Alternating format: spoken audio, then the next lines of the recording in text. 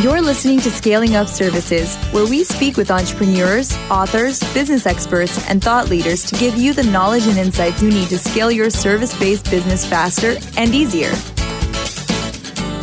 And now, here is your host, business coach Bruce Eckfeldt.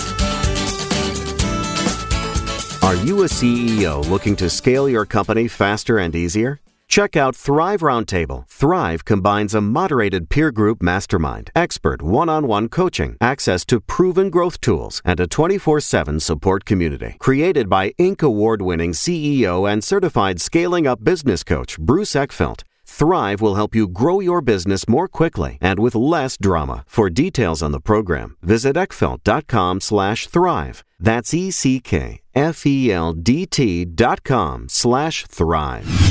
Welcome, everyone. This is Scaling Up Services. I'm Bruce Eckfeldt. I'm your host. And our guest today is Elise Keith, and she is co-founder of Lucid Meetings. She's author of Where the Action Is, the meetings that make or break your organization. She's known as the meeting maven. I'm excited about this, to geek out on meetings and meeting discussion and how to make more effective meetings and how to make sure that people are using meetings in the right way, the right part in the organization. With that, Elise, welcome to the program. Oh, thank you for having me. I'm so thrilled that you're ready to geek out on meetings.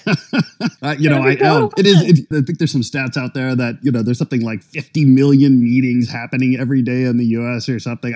I should figure out what it is. During this episode, there'll be some millions of meetings happening, and I'm sure not all of them particularly well run. So hopefully we can talk a little bit about how to help people with meetings. But before we dig into meetings, let's learn a little bit more about you, your background, how you became the meeting maven. Tell us a little bit of the story. Yeah, right. Because you don't go to kindergarten and say, when I grow up, I'm going to be a meeting maven, right? Exactly. Nobody does this. But I got to say, probably most of us haven't found our passion in a way that we expected we would.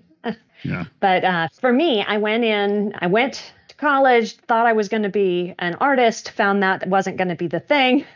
Joined the business world and found myself in lots and lots of meetings, of course. Yeah. Now, coming from an arts background, performing arts specifically, you come from a perspective that you're going to collaborate together to hit a high quality result by a date, right? Like there's just no question that you're going to meet effectively-ish. Yeah. It's a lot of drama because, let's be honest, it's, theater and music. Yeah, exactly. It's the point. But that's part of the dance. And the assumption that you're all going to pull together and you're going to make this thing happen on this date with quality is it's a given. Yeah. And then I joined the software world.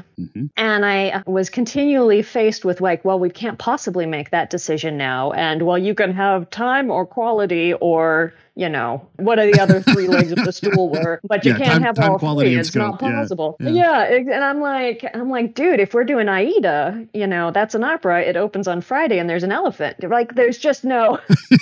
there's no way around that. The story does not work otherwise. It didn't make sense to me. And as I worked through that world and saw the way that they met all the time, but there wasn't necessarily a lot of great forward momentum happening and all of that, until I had an opportunity to work with international standards organizations, the legal profession, and then worked in a company that brought in really high quality Agile coaches, and we adopted Agile. And in each of those three worlds, they had a way in which they met that was prescribed. Right? Every week we tackle this question together as a group in a 45-minute call, and that decision is made and we go, right?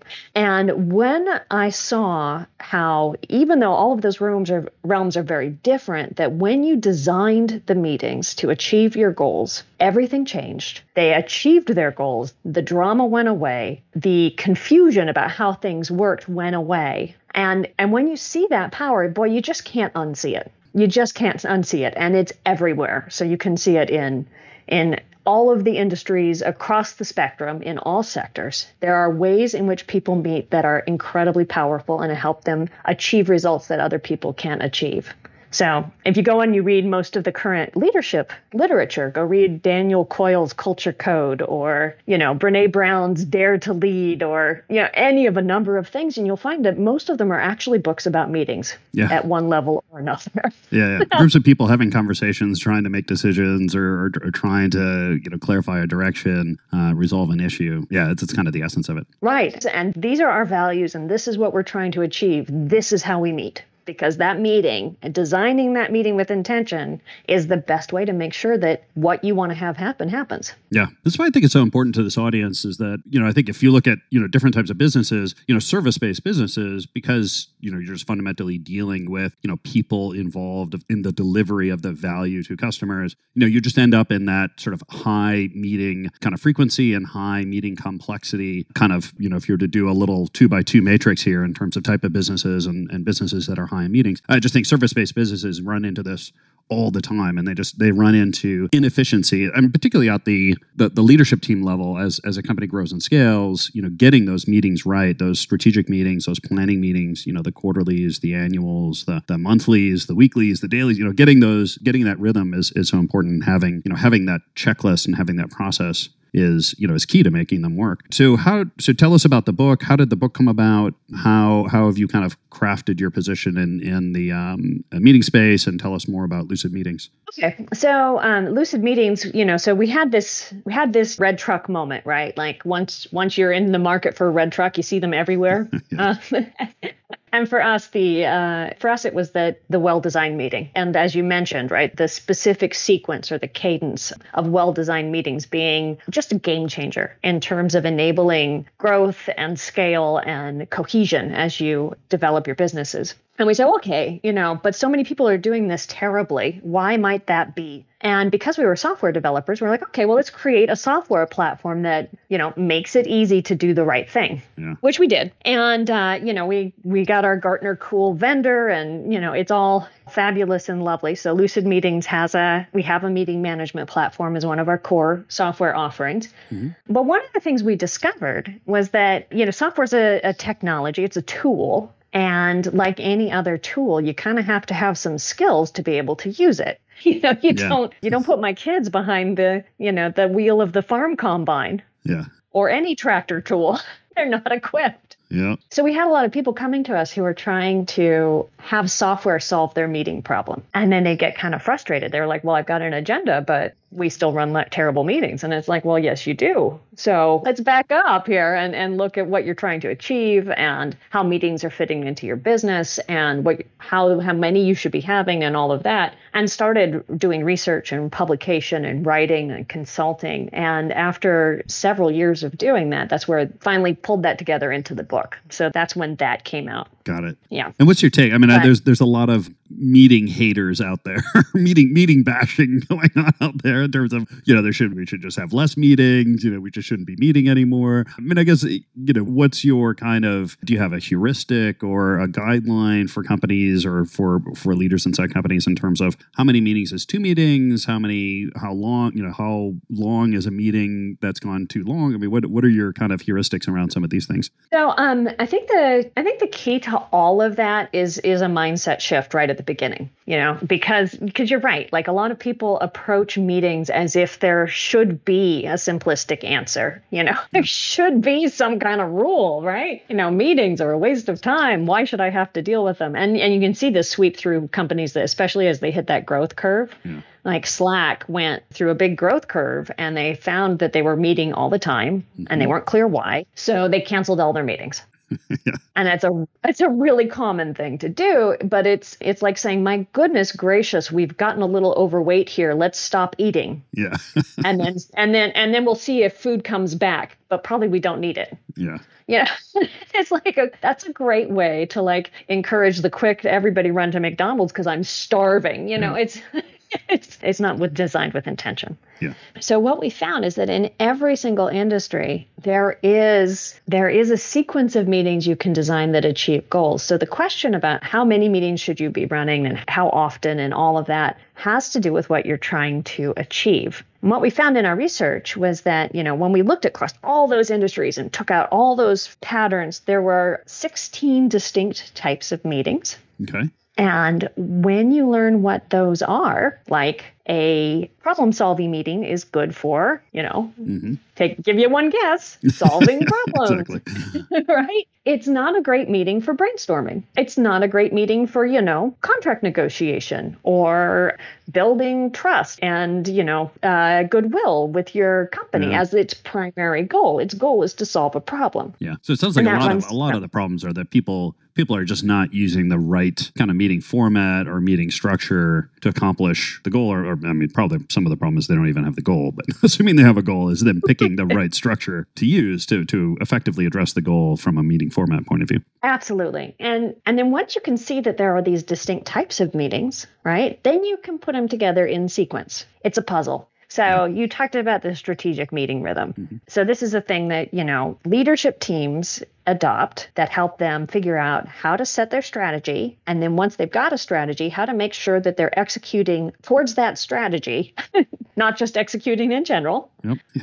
And that strategy stays fresh, right? So exactly. as they learn more about the universe, they understand that strategy gets, put into line with what they now believe about the universe. Mm-hmm. And there's a very specific sequence of meetings you can run at a very specific time and date. And all together, like one of the most popular downloads on our website is a packet that says, here's how to run those 4 meetings exactly and how long they should take. And we find when people pick that up, they will go from doing things like, we hate meetings, so we only have one meeting with our leadership team every 3 weeks, and it goes for 5 hours, and we hate each other. Oh my God, yeah, I would too.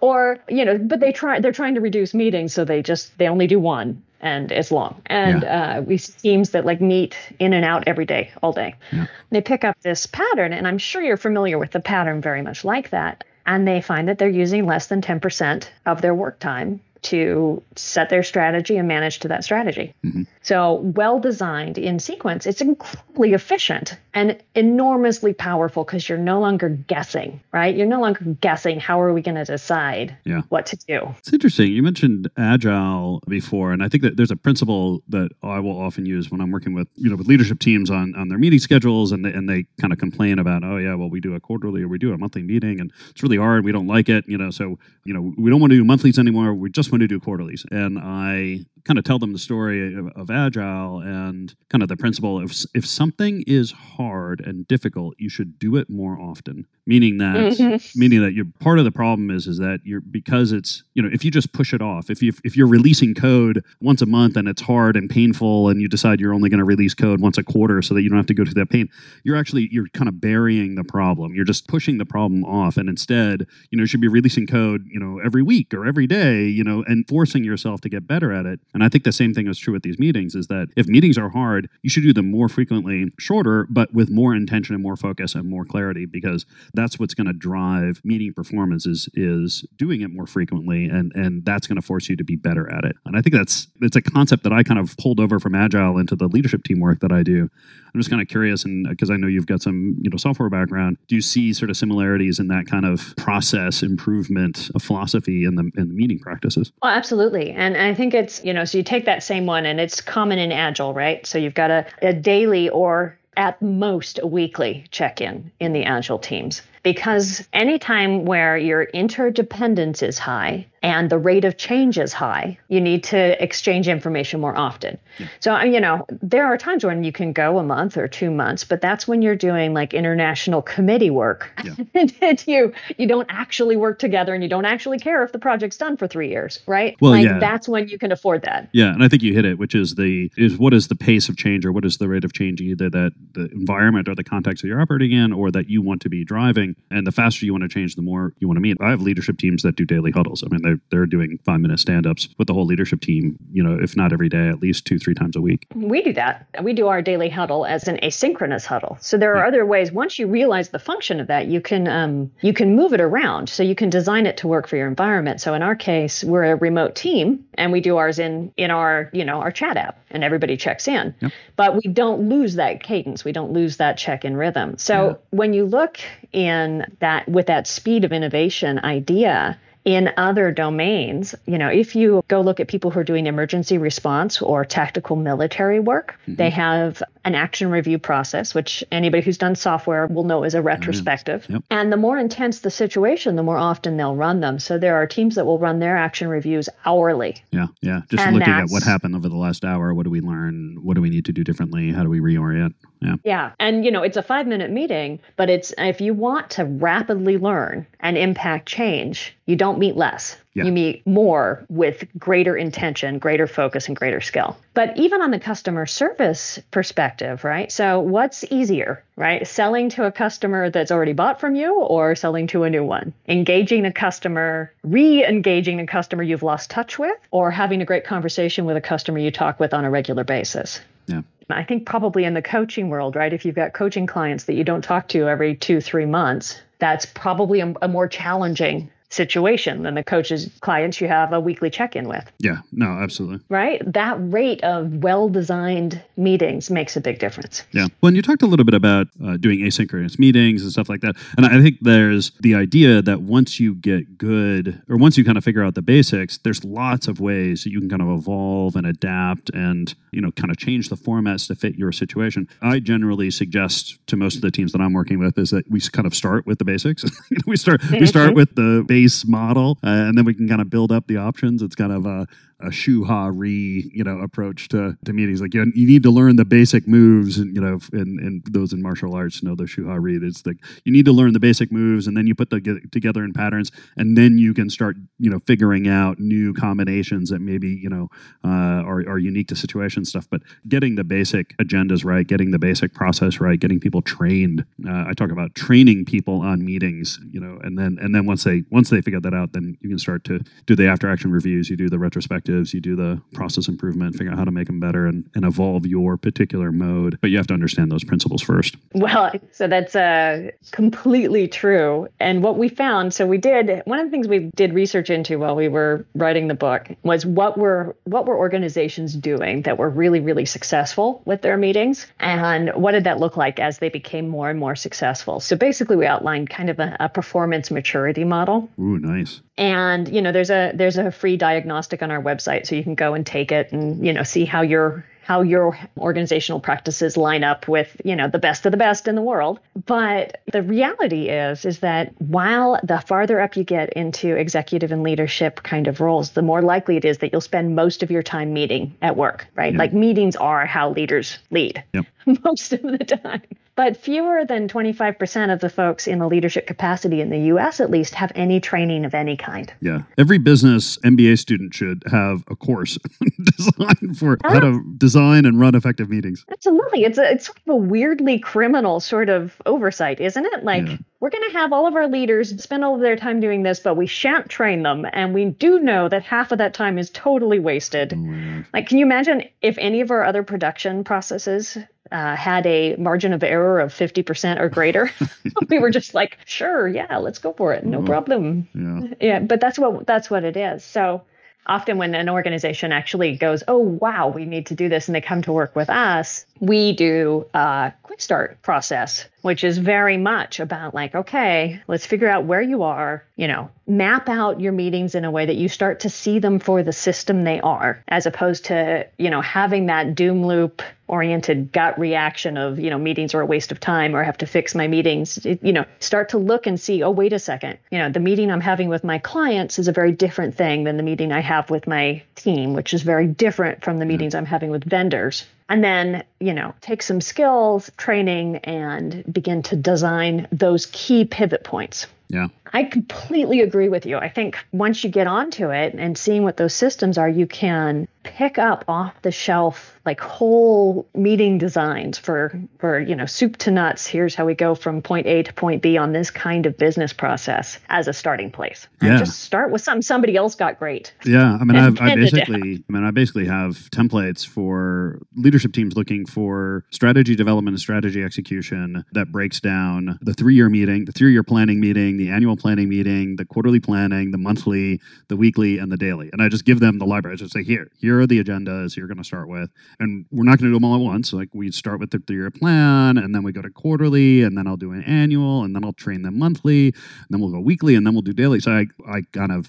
titrate them in, but there is a standard set that they start with because it's a system. I mean, I like that idea that you mentioned, that it is part of a rhythm, part of a system that has logic, has intention, and each one is quite different. And there's very specific things that you do and do not do in each one of those meetings. Absolutely. That's awesome. We have an online gallery of all kinds of templates like that. You should work with us. Yeah. And help us. We'll spread some of your particular genius on that. Well, it's fascinating because what I find is, having been coming from the agile world and kind of learning that discipline of the iteration process and backlog and the daily stand-ups, it just impressed upon me sort of the system nature of it. But you can apply that to any particular kind of context or situation, whether it's a software team looking to deliver programming code, or whether it's a production team, a marketing team, a leadership team. Like, it's just getting clear on what are you trying to deliver, what is the system you're trying to put in place, what are the touch points, where do you need to get on the same page, where do things go, where do you need alignment, where do you need clarity, where do you need to prioritize, and just then figuring out how those meetings are going to solve each one of those problems, and making sure you're clear on what each one is. I think that's entirely true. And if it's okay, I can give an example, because we ran into this recently. So we were, from a software perspective, we have, like I said, we do services and we do training and we do publications and all of that, but we also have this meeting management platform. And we found that it was hard to get through some of the enterprise pilot processes, because when you get into selling software in the enterprise world, you're dealing with 97 committees with their, the business brings you in to solve this one problem, but IT says this and procurement says that, and, Sally in accounting doesn't like the color, whatever it is. So there's this giant circus of monkeys to manage through success. So we stepped back and we said, well, hold on a second. We're the meeting design company. Let's look at what needs to happen across that pilot process in terms of understanding how the decisions get made, making sure that we're staying on top of issues, making sure everybody feels supported, and that we're moving towards a place of success for everybody. And we designed a meeting flow for that laid out the 10 meetings we need to have, and which sequence, how often, over a 4-month period, and designed each one of those meetings. Yeah. And now when a client comes to us, they can say, well, what will this look like? And who do I need to be involved? And how do I need to plan for my time? And we can say, these are the conversations we're going to have in this order. Here's what your team needs to commit to. We need you to be able to make these kinds of decisions, and we're starting from a completely different place than when you walk in and you say, well, hey, let's go. Yeah. Work it out. Give me your credit card number. Yeah. Yeah. No, I mean, it's incredibly powerful because it's very, very clear, and we never lose touch with exactly how that process is going and how they're making their decisions and how we need to adapt. Yeah. Well, and I think that idea that meetings fit into some kind of process design is key. And I think on the sales process, I think is fascinating, just because I think half of, if not 90% of the sales process really is about educating the customer on how to buy, because typically they don't know how to purchase the thing that you're trying to sell them. So, you can talk benefits all you want, but if you haven't coached them on, what to think about, what data they need to collect, who they need to have involved, what are the criteria they're going to use to make a decision, what does their time frame look like that's the bulk of sales. And I could see having a good set of meetings designed to really have the right conversation at the right time, given a process flow that you've designed, is how you're going to be successfully, not only successfully converting or getting through the sales process, but managing it from a cost of sales point of view to make sure that you're not just dumping huge amounts of money and time and energy into sales, particularly around selling things to people that don't need them or are not going to be successful clients ultimately. Absolutely. Well, and the other thing that's really fabulous about having a defined way, and this is the thing, right? When you define your meetings, what you're defining is the way that we do things. Yeah. Which essentially means that you are defining your culture, you're defining your approach to engaging each other as teams and engaging the world. But when you define the way, you can then have a place where as you learn going forward, you can adapt and make changes. So you're not winging it from first principles every time, right? So in our kickoff process, we have pulled in techniques that are from cognitive and behavioral economic philosophy that make those much more powerful meetings. And we had a place to pull those in as soon as we learned those techniques, right? We weren't like, oh, hey, here's a great idea. We're like, oh, there's a great idea that I can apply in my process right here, right now. Yeah. So that was really, really powerful because I've got a thing to work on. But from a scale perspective, the other thing that's incredibly powerful about it is that I can pull on a new account manager and say, this is how you run these meetings. Yeah. And they're, like I can scale my team so much faster because I have a way to bring them into.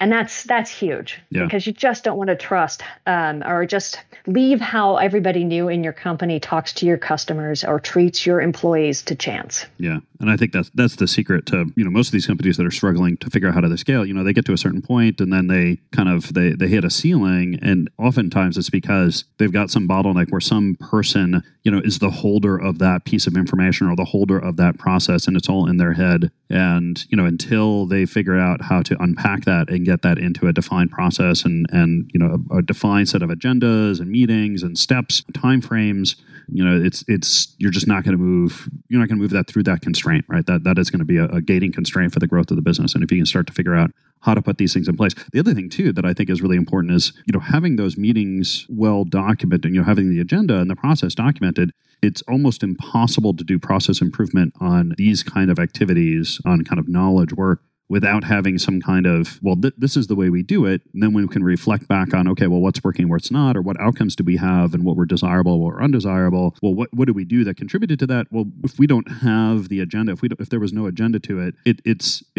nearly impossible to then go back and say, all right, well, let's try it this way, or let's change what we're doing here, or let's ask this question first and then that question, that you have no basis to be able to actually improve in the future. Absolutely. Absolutely. And then once you have that basis, so, you were talking about like establishing that pattern and having that be a leverage for scale, right? And a leverage for improvement. So here's a story from a giant company. So Cisco recently, last 3 years, decided that they were going to pay attention to all the research on performance management, where, you look at everybody's potential and their goals for a year and you do, make them fill out sheets and review them and do their raises back on that. And the research says that just completely doesn't work. So they ditched their performance management system and they said, you know what? We know what works is engagement. We know that employees who trust one another and who are excited about their work, they find it meaningful, they're engaged with the company, outperform the others. So what we're going to do is we're going to work on increasing engagement. And the way that they found that worked was they implemented a process for managers to have one-on-ones with every team member once a week using 2 specific questions. And because they had 2 specific questions and they had a system for doing those and they could measure whether or not the team leaders had those one-on-ones, they were able to see that, yes, indeed, when they had that one-on-one with those 2 questions, engagement went up, performance went up. So they scaled it and they said, okay, now if you're going to be a team leader, you have to do this at least 90% of the time. Mm-hmm. So they now had a thing that they can put a performance metric around it, right? Meeting performance is job performance. And then they were able to roll it out and increase engagement across 15,000 teams globally because they had a well-designed meeting as the core of how that worked. Yeah, and it's fascinating. I mean, it's kind of one of those cases of when something is so simple, like it appears so simple, you appreciate how much work was put into getting those questions right. Absolutely. Like, I'm sure there were 150 questions that they went through to find the 2 that were most effective. So, it's really about getting the questions right and making the meeting actually quite simple. But simple in the right way that's really going to drive the results that you want. Right. Absolutely. And, obviously they had to keep it simple because 15,000 teams, right? But that doesn't mean, in any one particular environment, that's exactly the way you ought to do it. But it's sure a useful place to start. Yeah, exactly. So let's sneak in one more question around virtual teams, because I think this is one thing that I see coming up a lot for companies who are distributed, who have people in multiple locations, and they're doing all this, using some kind of technical platform. Any best practices or anything that you've seen that has been particularly effective for teams that are in that format? Because I know that is a particular challenge, and I know it's coming up, I think, more and more for companies that are, distributed. What are some things that they can do to improve their meetings from a virtual, when they're doing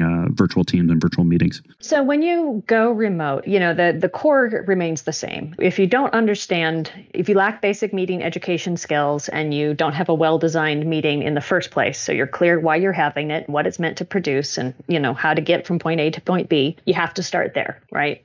Basic meeting design is the same requirement in a remote world as it is in an in-person world. But assuming you've got that, let's assume you've got a well-designed meeting you're trying to adapt it for a remote setting. So there, the key is about expanding your understanding of technology. So there are over 200 companies that build software specifically for online meetings and meeting enablement, and only 20 or 50 of those are things like Zoom and Skype and whatnot that are about communication. Mm-hmm. Most of the rest of them are doing things like giving you technical platforms for doing agendas and minutes and whatnot, which is what our company does, and technical platforms for things like online brainstorming or visual collaboration. So if you're using something like Kanban boards or, service mapping, right? There are technology platforms that allow you to do that with remote teams. So that's a really important thing. If you've got a primarily remote team, make sure you have enough technology to support that. Yeah. And then the other one is that you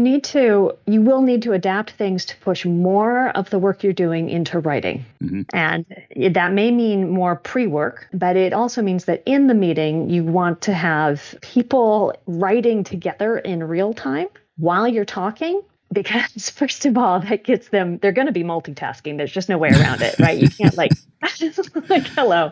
Yeah. It's like, we're talking here. I'm like, hey, I want to kind of look up that template real quick, So how do you get them multitasking on task? Yeah. And one of the ways you do that is you give them a job to do. So note-taking, pulling up research, contributing ideas in writing, all of that is one of those ways that you both get people more deeply engaged, but also increase the richness of what you're creating together so that you've got a better institutional memory for what happened there. Yeah. So that kind of thing. So you gotta broaden your technology library, get people multimodal engaged in what you're doing, and then keep the sessions shorter. Yeah, good suggestions. That sucks. Otherwise, it's just no fun. Yeah, I do. I find that it's about 2 hours. We can do them in 2-hour stints, and then you got to take a half-hour break. It's just people fade. There's a technology overhead fatigue that sets in. So I run 8-hour meetings with the team in person, and we can keep the energy pretty high, but about 2 hours online, and then we got to take a break and come back to it. And what's fascinating about that? So we did a series of templates on doing strategic planning as a remote team, right? And strategic planning isn't something you do in an hour and a half. It's just not. So in that series of templates, what we did is we broke it into 4 2-hour meetings. Yeah. And what was really fascinating about that, I'm not sure I'll go back to doing full day in-person strategic planning. Because what happens is when you've got, like, let's say you do your visioning as your first unit, you create your big story and you do your vivid vision work and whatnot.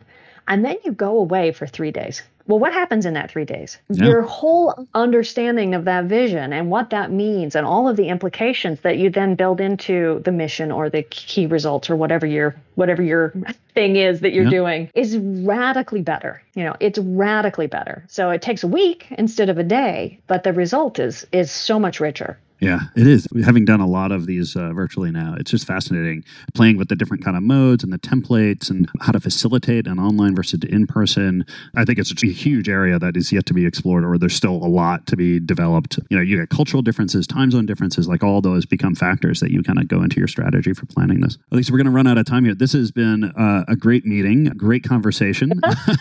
So we had a time bound, we had an intention, we had an agenda. If people want to find out more about you, about Lucid Meetings, about the book, what's the best way to get that information? So our website is lucidmeetings.com, and there is a wonder world of templates and diagnostic surveys and all kinds of tools you can find there, as well as access to the book and the our online school. All of that's there. And then if you are interested in talking specifically to me, my website is jelyskeith.com. Great. I'll make sure that all of that is in the show notes so people can click there and get those things. Again, Elise, thank you so much. It's been a pleasure. A lot of great information here for all of our listeners. I really appreciate you taking the time today. Oh, thank you for having me. It's been fun.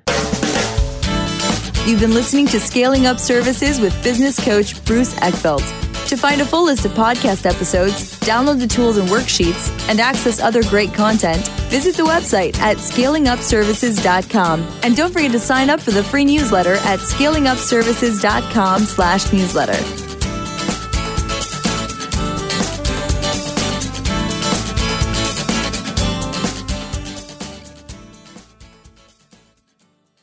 This podcast is a part of the C-Suite Radio Network.